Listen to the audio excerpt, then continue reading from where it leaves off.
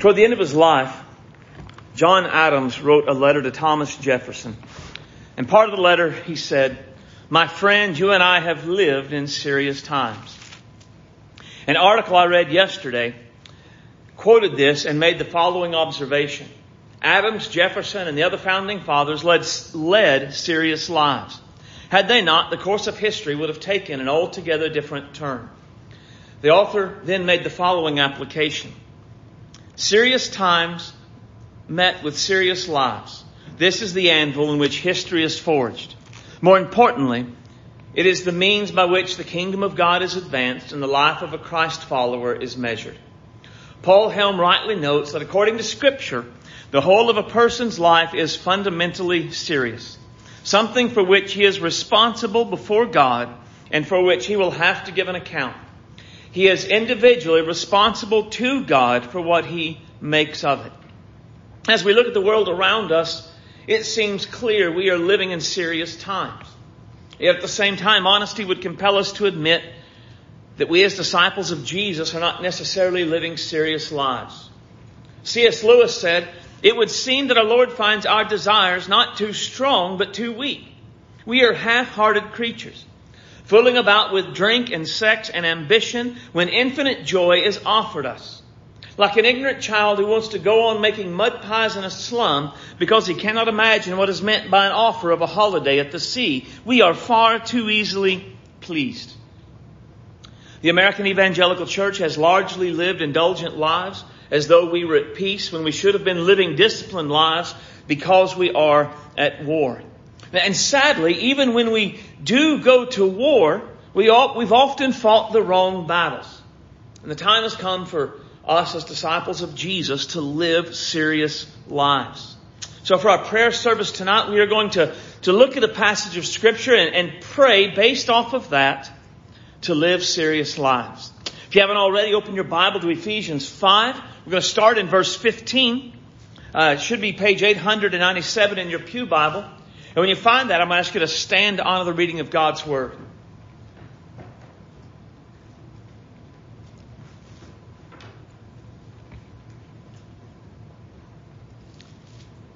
Ephesians 5 and 15. "So then, be careful how you walk, not as unwise people, but as wise, making the most of your time because the days are evil. Therefore, do not be foolish, but understand what the will of the Lord is." The title of the message tonight is Praying to Live Serious Lives. Let's pray. Heavenly Father, we love you today. You are great and worthy of our praise and worthy of our devotion. And Lord, help us tonight as we come to this passage that we would take it seriously. That what it says, we would let it challenge us and convict us in the ways that it should. And Father, that Holy Spirit would come and He would use your word to search us and test us to see if there's anything in our lives that's not as it ought to be. Strengthen us, Father, that we would live serious lives and we would do it the way that we ought to do. Lord, time is short. Much is going on in the world that seems bad. The great need, the great hope is, of course, our Lord Jesus Christ. And as His disciples and as parts of His church, it is incumbent upon us to do all that we can to go out into the highways and the hedges and impress upon people the need for the Lord Jesus Christ, the urgency of the hour. Let what we talk about tonight weigh on us as it should. Let it encourage us as it should. Let it strengthen us as it should. In Jesus' name I pray. Amen. You may be seated. Now in verses 1 through 14, the Apostle Paul talks about the need of the church of Jesus Christ to wake up so the life of Jesus would flow through them. This was important because the world around them was spiritually dark and spiritually dead. And what the dark and dead world needed was the light and life that flows from Jesus through His church. And we in the modern church, we seem to have forgotten at times what disciples before us knew and lived. That is how we as disciples of Jesus live, and our daily lives is crucial to the mission of Jesus and the welfare in many ways of our society. As disciples of Jesus, we have been sent into the world just as the Lord Jesus was sent into the world. We are meant to be salt, to have a righteous influence on the world around us. And we are meant to be light, to have a righteous testimony before the world around us. This means what we do or what we don't do matters. In many ways, we either contribute to a society and make the world a better place by spreading the light and the life of Jesus, or we contribute to the deterioration of a society by withholding the light and the life of Jesus from people who desperately need it. We either proclaim the message of Jesus with our lives and with our voices, or we withhold the message of Jesus with our inaction and with our silence. This is why we, as Paul is building here, we must be wise and careful in how we live. And this is the point that's being made in verses 15 through 17. We are told to be, in verse 15, to be careful how we walk. Now the word for careful, the Greek word for careful, it carries with it the idea of precision and accuracy. And it being paired with the word walk in the verse, pictures someone who is being careful and deliberate about every step they make. To kind of get an idea of the picture of being precise and accurate, careful in our steps, imagine for a second you're a soldier. And you've been tasked with crossing a field. And what you know about this field is it's possible there are mines buried and hidden in the field. Not only are there mines buried and hidden in the field, there are likely enemies hidden along the field as well. And given the opportunity, they will snipe you or they will jump out and they will kill you. And yet you've still got to cross the field. And as you cross the field, you've got to watch where you step, because if you step on a mine, boom, you're done. But you can't just look at the ground. You've got to look around, because there could be a bad guy hiding behind a tree. And then if he jumps out and you're not prepared, well, boom, you're done there too. Think about how carefully you'd be as you looked around for enemies behind every tree. Think about how deliberately you would be with every step you took. Think about how serious you would be about what was going on in your life at that particular moment. In many ways, this is a picture of how we as disciples of Jesus are to live our lives. This is a deliberate way of living, and it requires us to live serious lives. And what we see in verses 15 through 17 are 4 ways to pray so we can live deliberate and serious lives. First, pray for wisdom. Look again at verse 15. So then be careful how you walk, not as unwise, but as wise. So we're not to live as unwise, but to be wise. Now the Greek word translated as unwise could also be translated as fool. So to put it in a proverbial type form, live wisely, not foolishly. Now in God's word, to live foolishly is to live carelessly. It is to live thoughtlessly. Now, a foolish person takes no thought or concern for the way they live their lives. A foolish person takes no thought or concern for their speech. Right? Foolish people speak without thinking. Foolish people aren't careful and deliberate in their thought life. They take no thought or concern for what they're thinking on at any given moment. Foolish people take no thought or concern for their morals. They're not thoughtful about the kind of morality they ought to have in light of who God is and what God has said. Foolish people take no thought or concern for their priorities. They just sort of drift through life with no real focus on where they're going or what they're doing. Foolish people take no thought or concern for their actions. They don't really worry about the consequences of what they're doing. They just sort of do what feels good or what they enjoy doing at the moment. A foolish person takes no thought or concern for their reactions. Foolish people tend to react more instinctively than thoughtfully. And when we look in God's Word, in the Proverbs particularly, we see there is always a difference. There's a contrast often made between a wise person and a foolish person. Let me show you just a few examples of this. A fool's anger is known at once, but a prudent person conceals dishonor. Right? So, in this case, the anger is at somebody doing something to them. So they feel slighted, they feel dishonored. And when they do, the fool immediately lashes back. But the wise, the prudent, they kind of let things go for the moment and they keep things under control. A prudent person acts with knowledge, but fools display foolishness. So wise people or prudent are careful about choosing their actions. They think and then they act.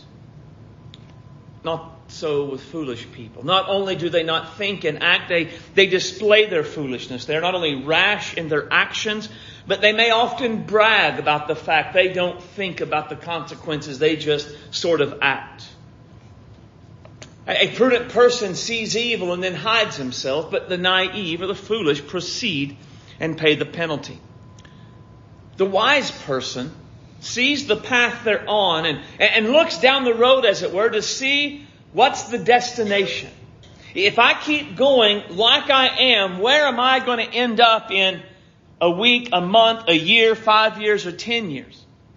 And then if the end of that destination isn't good, the prudent person takes action, makes changes. Not so with the foolish. They continue to press forward on the same path, just assuming everything will work out. To put it in a simplistic illustration, the prudent person is driving down the road at 70 miles an hour and they see a tree falling across the road. And so they slow down and they don't hit the tree. The naive person presses on at 70 miles an hour, assuming by the time they get there, the tree will be out of the way. And when it's not, they pay the penalty. That's the picture of the proverb there.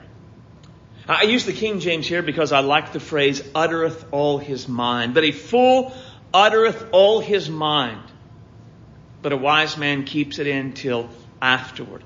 Now I like it because probably the King James is the only one that really captures the fullness of what the phrase means, because the idea of uttereth all his mind, it is in the context of some sort of an emotional outburst. Right? So it doesn't have to necessarily be anger, though some translations will put it as anger.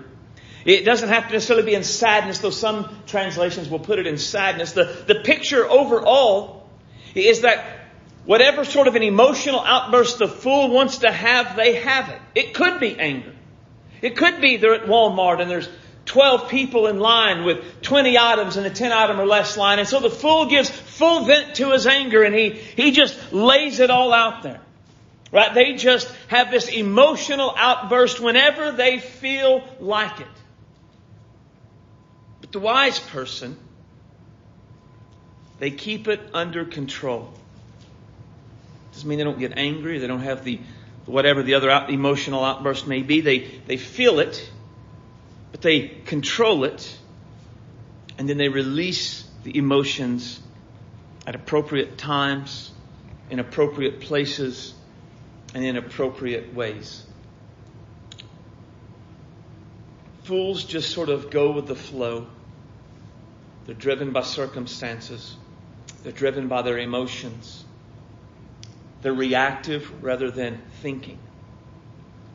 Disciples of Jesus aren't to live life foolishly.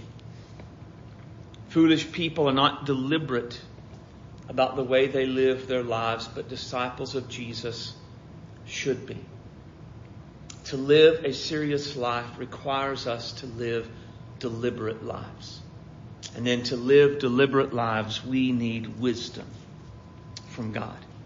So what we're going to do, since this is our monthly prayer service, we're going to take just a moment or two right now and pray for God to give us His wisdom so that we can live deliberate and serious lives. Just take a moment and pray.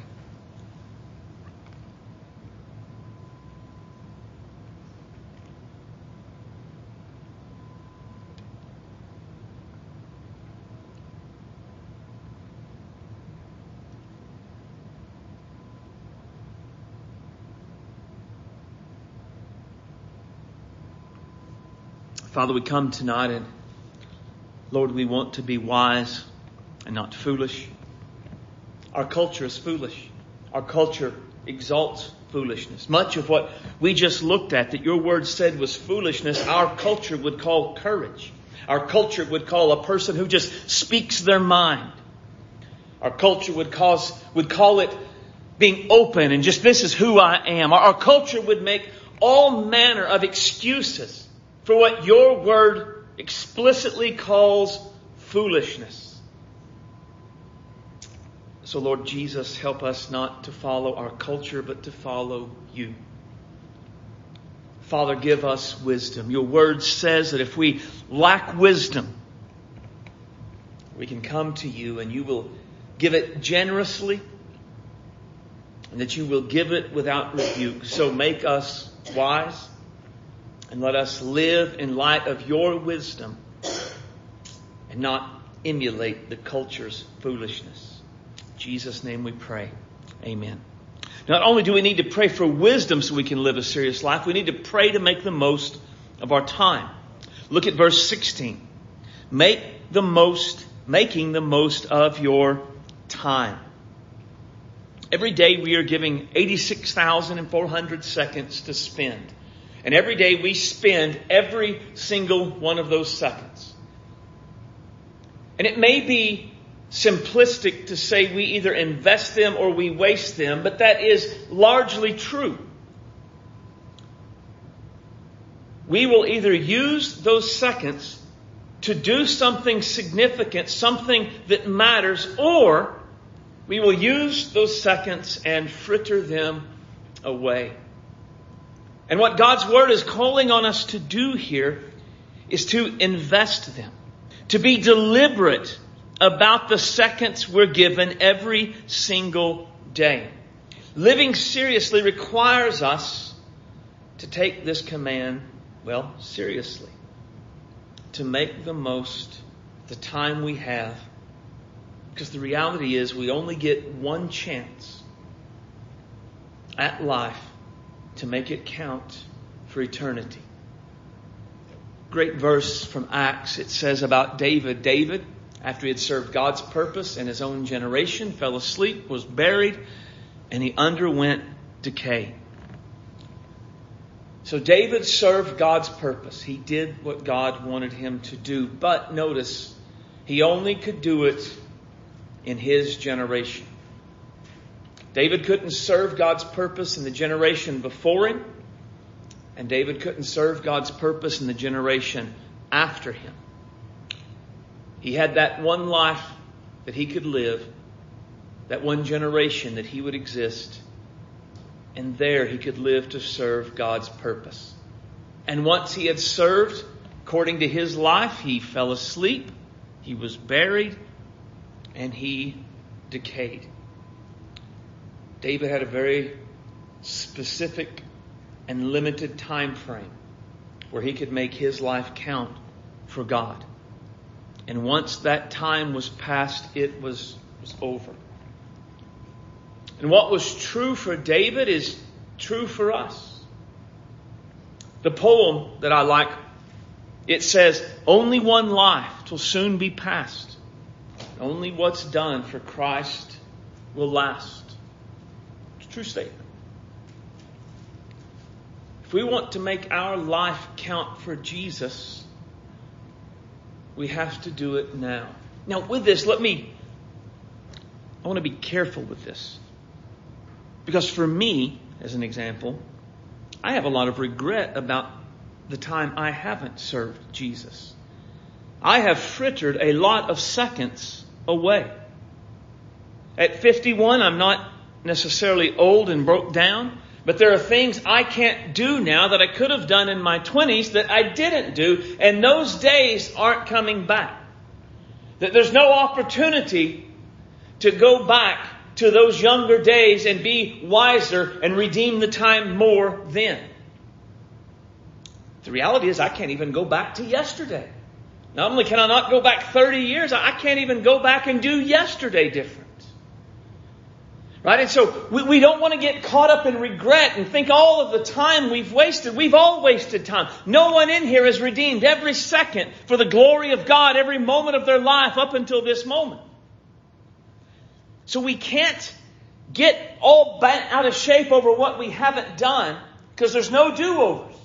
Instead, we can say from this moment on, I'm going to redeem the time. From this moment on, I'm going to make the most of my seconds. Because what any of us can do is we can put off using our moments for Jesus until some later date. And we all do it. That's what I did as a 20-year-old man. There has never been a time in my life where I wasn't going to live for Jesus. But it was always going to be after.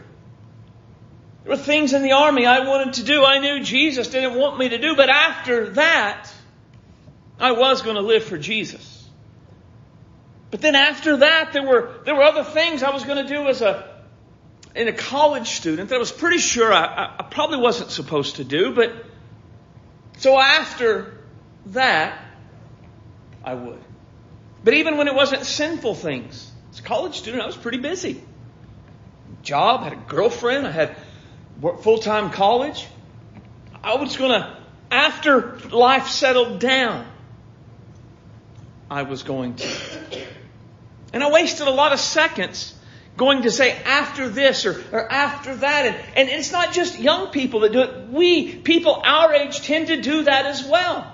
Right now, life is busy. I will get more focused after life calms down. But I don't think life calms down. I think when it amps up to a new level of busyness, it just stays there. That becomes the new normal. Life stays busy till you die. And so if we're waiting on after this, I'll start making the most of my time, that will never come.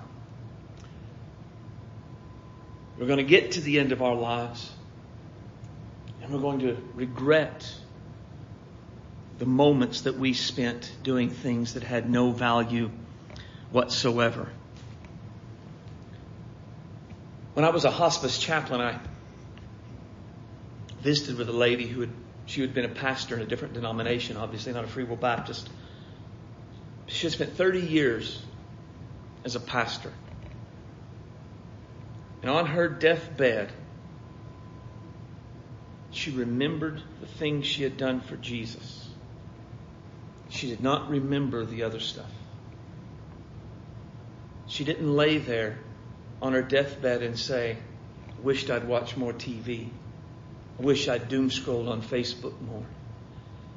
She didn't remember the funny videos and the funny movies and all of the stuff like that she had done. She remembered the people she had shared the gospel with, the people she had ministered to, the things God had done in the churches that she pastored. She lived a long, full life. Truly was impressive. For me, when I'm on that place on my deathbed, if that's how the Lord lets me go out laying in a hospice bed, I pray in that moment what I remember are not all the Facebook reels I watched, not all the TV I sat and ingested, not all the silliness I did, the ways I served my Lord. That I made my moments count right up until the point where I couldn't make them count any longer. How much of what we do on a regular basis has eternal value? How much of what we do on a regular basis will matter in 5 or 10 years? This is something Jesus has really been pressing on me about recently. To live serious lives, we must make the most of our time. Whatever time we have, whether we're young, whether we're older, whether we're somewhere in between, we have time, we have ability, we have moments that are left. To live seriously, we must make the most of them. So let's take a moment now and let's pray for God to strengthen us to make the most of our time so we can live serious lives.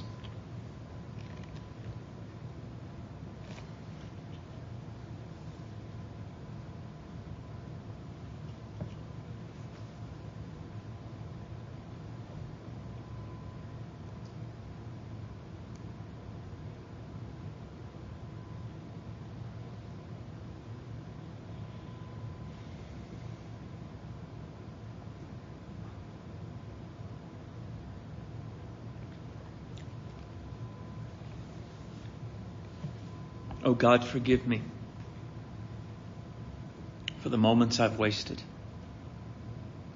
Not just the moments I've wasted years and years ago, the moments I've wasted this week, the moments I've wasted today.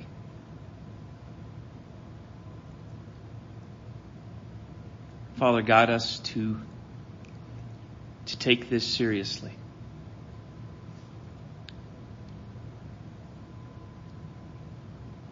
To make our lives count, to make the most of every moment, to spend our lives, the moments of our lives for your glory, accomplishing your will, so that it can be said of us that we served you in our generation, and then we died. We ask this in Jesus' name and for His sake. Amen. So not only do we need to pray for wisdom, pray to make the most of our time, we need to pray to recognize the times we're in.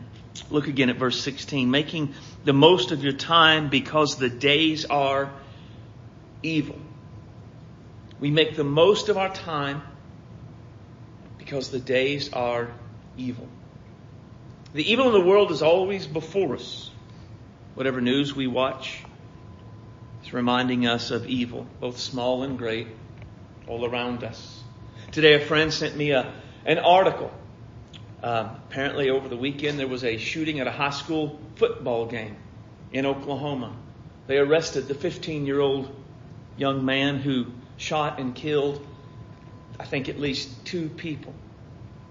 Evil in the world is pretty great. It's always on display all around us. The task for us as disciples of the Lord Jesus is not just to be aware of this, but to let this awareness motivate us to make the most of our time so that we can do the will of God every day of our lives. In the opening, I talked about the need that Jefferson and Adams lived serious lives in serious times. We live in serious times just as they did. And if we want to be able to stand, if we want to be able to make a difference, we must live serious lives as well. From what I understand of God's Word, the serious times we're in aren't going to get any better. It's just going to get worse the closer we get to the day of the Lord. I want to show you this. We're going to go quickly-ish, but turn to 2 Timothy 3.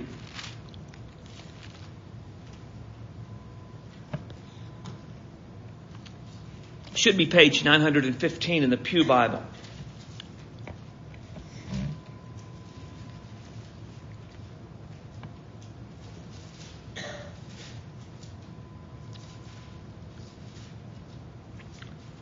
And look at verse 1. But realize this, in the last days, difficult times will come. The last days will be difficult times. Why will they be difficult times? Well, look at verse 2. Because people will be lovers of self. They will love themselves more than they love God. People will be lovers of money. They will love money more than they love God. People will be boastful. They will be so puffed up with pride and arrogance that they don't see a need for God or they will feel they are too smart to believe in God. People will be slanderers. Now, slanderers often refers to slandering people, but in this context, it does seem to refer to blaspheming God. Last days will be difficult because people will go out of their way to blaspheme, to say wrong, hateful, terrible things about our God. People will be disobedient to parents. Isn't it interesting how often that shows up in lists like this? But in a big way, what this means is they will reject God-ordained authority. People will be ungrateful. They just won't be grateful, thankful for anything. Instead, they will kind of just see everything that they have as an entitlement that they absolutely deserve, and that really, for being honest, they just deserve more. People will be unholy. And the idea seems to be they will be shameless about their sin against God. Verse 3, people will be unloving. They won't love God and they won't love others. It pictures a heartless society devoid of natural affection for anyone or anything. People will be irreconcilable. They will be unforgiving. It's a world in which if you make a mistake, you're done. There's no coming back from it. If you do the wrong thing in the wrong place at the wrong time, you are forever done. No forgiveness. Even if you were 10 years old and you did the wrong thing, 30 years later someone finds out about it and takes it public, your life can be over. Because there's no forgiveness for what you did. People will be malicious gossips. In the end, it'll be a time when it will be okay to say anything you want about anyone you don't like. It doesn't have to be true. It just has to be somebody you don't like, and you can say any sort of hateful or awful thing about them you want to. People will be without self-control. Instead of exercising self-control, they will just do whatever they want to do, and they will find ways to excuse it.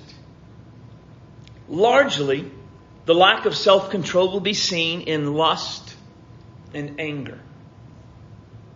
They will be violent in their anger, but there's a reason for it. They will be uncontrollable in their lusts, but there will be reasons why their lust is okay. People will be brutal. Now, this is interesting because the Greek word used typically refers to a savage beast that cannot be restrained from its fierceness. And one of my commentaries said, this word should refer to wild jackals, but never humans. But in the last days, that's how people will be. The brutality won't just be in the fact murders are committed. The brutality will also be in the way the murders are committed. The brutality will also be in the way the culture watches and enjoy the watching of the violence and the brutality. People will be haters of good. It refers to good people and good things. Going back to the book of Isaiah, they will call what is evil good, and they will call what is good evil. Verse 4, people will be treacherous. And it pictures a betrayal of any sort of a trust or commitment made. In other words, the days of my word is my bond, gone. If there is any way at any time to get out of their word, to do other than what they said they would, they will. People will be reckless. Pictures a person who is given to doing whatever they want to do without any regard to the consequences these actions may have on themselves or others. We've seen that and even in our community recently, haven't we? And some of the things that have happened among the youth of our community. Recklessness. People will be conceited. Picture someone so full of themselves they see no need for God or anyone else. They feel they are totally self-sufficient. They're better than others. And they really don't need anyone or anything. People exist to serve them. They don't really serve others. People will be lovers of pleasure rather than lovers of God. Perhaps what this means is that they will not be able to imagine a God who would care about them fulfilling their lusts and passions in any way they want to fulfill them. And if such a God did exist, then that God would have no place in their life and would not be worthy of worshiping. In many ways, what it's saying is their pleasures are their gods. Then look at verse 5. Holding to a form of godliness, although they've denied its power, avoid such people as these. Interesting. In the last days, there will still be churches. However, these churches, many of them, will only have an outward appearance of godliness. So they may speak about God, they may speak about Jesus, but the idea of denying its power means they deny the power of Jesus to save and sanctify people. In other words, the Jesus of these churches, He doesn't save people out of their sin. He sanctifies their sin. He condones their sin. He tells them their sin is okay. Jesus would never want them to change. They have a form of godliness. They probably sing many of the same songs we would sing tonight. But the Jesus they believe in, the Jesus they preach, does not save people out of their sin. He does not sanctify them in this life. He just pats them on the back and says, "You're good to go." The power, the centrality of the cross and the resurrection of Jesus will be totally lost in such churches. Now, does any of this seem familiar? Have you ever heard of things like this in our day? And we would all, of course, know that what's described here is somewhat characteristic of all times. These things have always existed. The picture, though, is that in the last days, these things will intensify. The closer it gets to the end, the closer it gets to Christ's return, the more these things will be seen. But not only will they be seen more, they will be more and more accepted. And here's what happens. When this gets accepted, something saying it's not acceptable is not acceptable. Right? So, when we get to the point to where there are churches that hold a form of godliness but deny the power of Christ to save and sanctify, then to say that Christ saves out of sin and sanctifies from sin, that will become unacceptable. Again, do we see this in our day? Clearly we do. And while we don't know, go ahead and turn back to Ephesians 5. While we don't know when Jesus will return, we know history is moving toward that day, which means we're closer to His return today than we were yesterday, and we'll be closer to it tomorrow than we are today. History is always moving forward to the day of the Lord. And as we move closer, evil will intensify. As disciples of the Lord Jesus Christ, we cannot afford to be naive about the evil of the world around us. We cannot be naive to the times we're living in. Now let me be clear. Recognizing the times we're living in shouldn't make us afraid. Shouldn't make us discouraged. Our Lord conquers. His church wins. We get to be a part of that. Fear and discouragement over the times we're in is a faithless response. It is not the response we should have. Rather, the response we should have is one of taking life seriously. Living seriously, for the days are evil. Make no mistake, we see all of those things we talked about in Gaiman. Right down to the form of godliness that denies its power. This isn't stuff that's reserved for New York City or Hong Kong or some faraway place. Right here in the heartland, in the reddest county of the reddest state in the United States, all of that exists daily. And we must take life seriously because of it.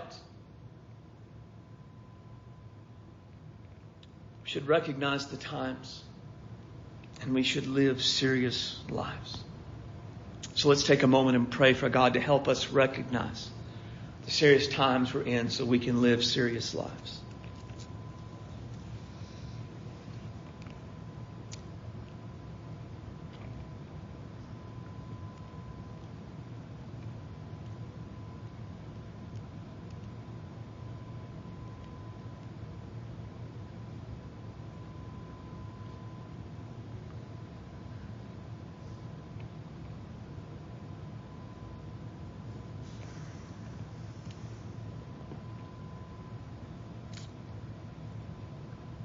Father, give us discernment. Lord, to recognize the times we're in. Lord, we don't want to go and become those people who are standing on the street with signs, repent, the end is near, Jesus is coming this week. We don't know that. But clearly we're closer than we were before. And every day brings us closer still. Everything we saw, Paul wrote about, we see commonly in our day. All of those things are acceptable in our day. About the only thing that's not acceptable is saying those things are not acceptable. And so, Lord, make us wise to recognize the times we're in. And let this move us not to fear, not to discouragement, but to make the most of our time. Because the evil of the day is engulfing the culture around us. It's coming for our kids. It's coming for our grandkids. It's coming for our marriages. It's coming for our church.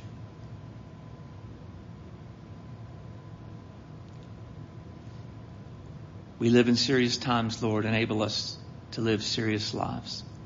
In Jesus' name we pray. Amen. So pray for wisdom. Pray to make the most of our time.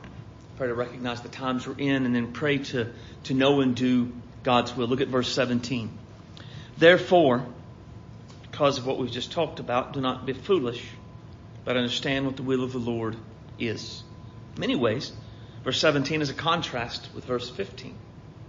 Rather than being unwise, being foolish, we're to be deliberate about finding and doing God's will.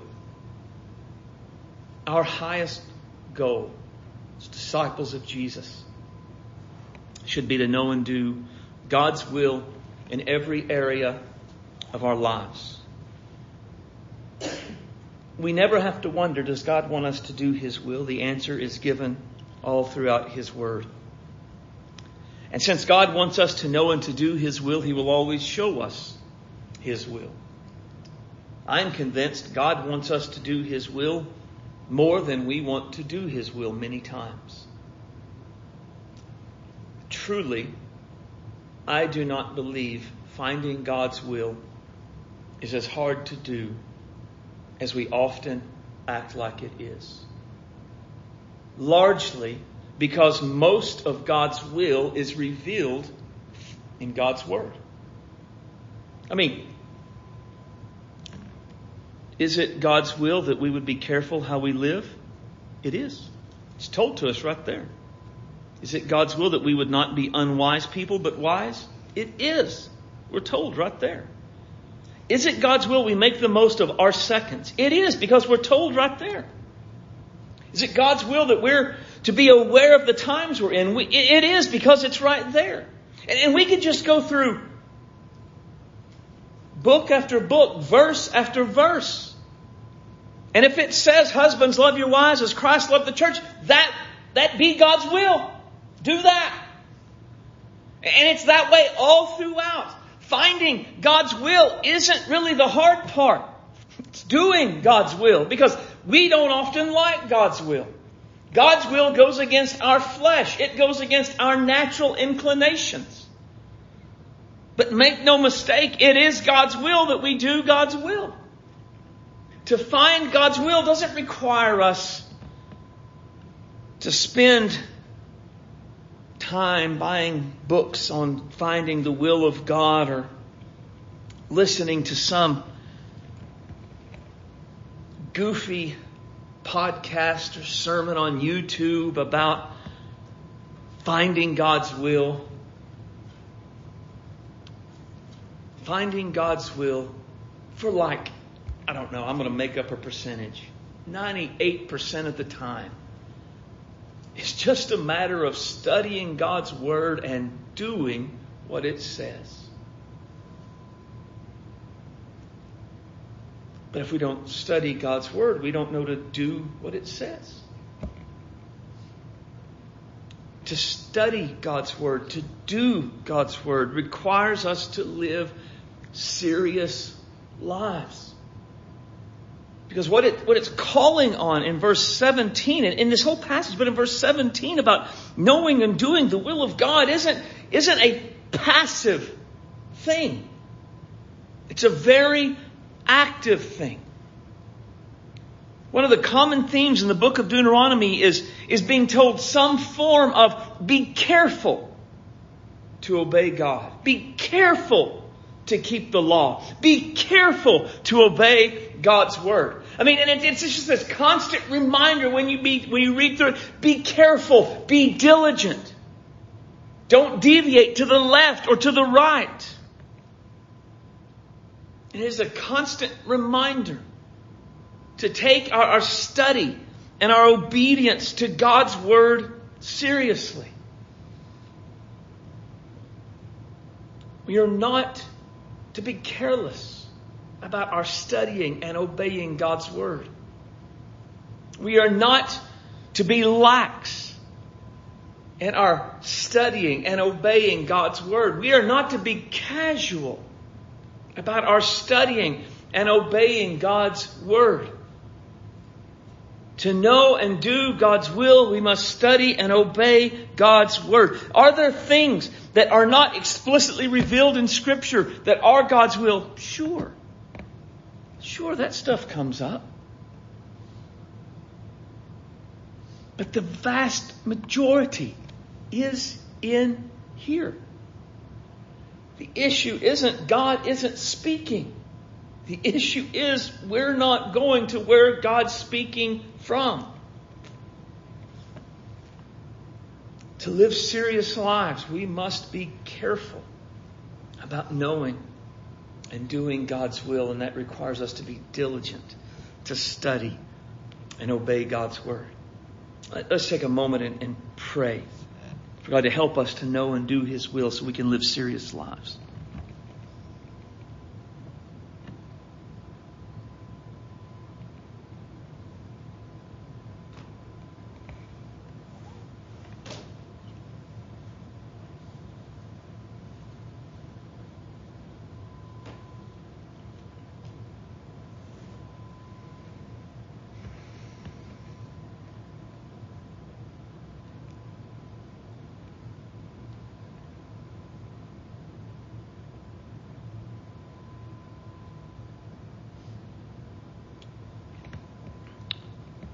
Father, it is not a stretch to say your word in our hands is a miracle from you.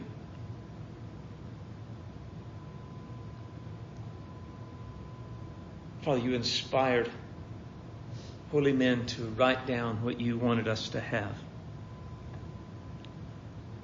You gave us what we needed for doctrine, for reproof, for correction, for instruction in righteousness, so that we could be thoroughly equipped to do all the things you wanted us to do.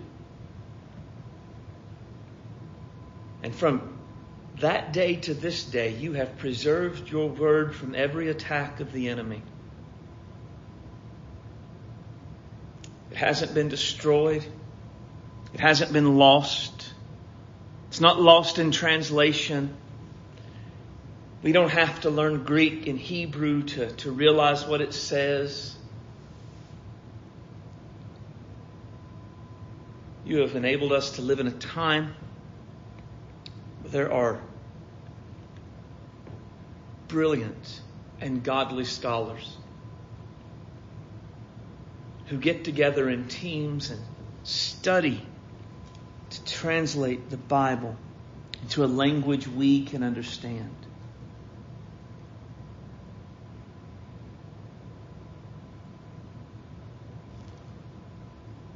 And the fact that it is pure and here for us today, it is a sign of the greatness and the power of the God who inspired it. Let us cherish your word. Let us treasure your word. And let us study your word. In serious times, we must live serious lives. And Lord, we cannot do that without knowing and doing your will. Draw us to the word. Speak to us through it. Lead us along the path for our lives. We ask in Jesus' name. Amen. Now, nothing we've talked about tonight would make any sense apart from Jesus and his gospel. Jesus lived a serious life in serious times, and he calls on his disciples to follow his example. When you think about how Jesus lived, he lived with, you could say, an unparalleled sense of purpose. Every step he took, every word he spoke, every miracle he performed was done in wisdom. Made the most of his 3.5 short years of ministry. Recognized the times in which he lived and was done in complete fulfillment to the Father's will. And everything he said and everything he did was leading him to the cross where he would die for our sins and rise 3 days later. This gospel is the foundation of our faith. The gospel should propel us to live seriously.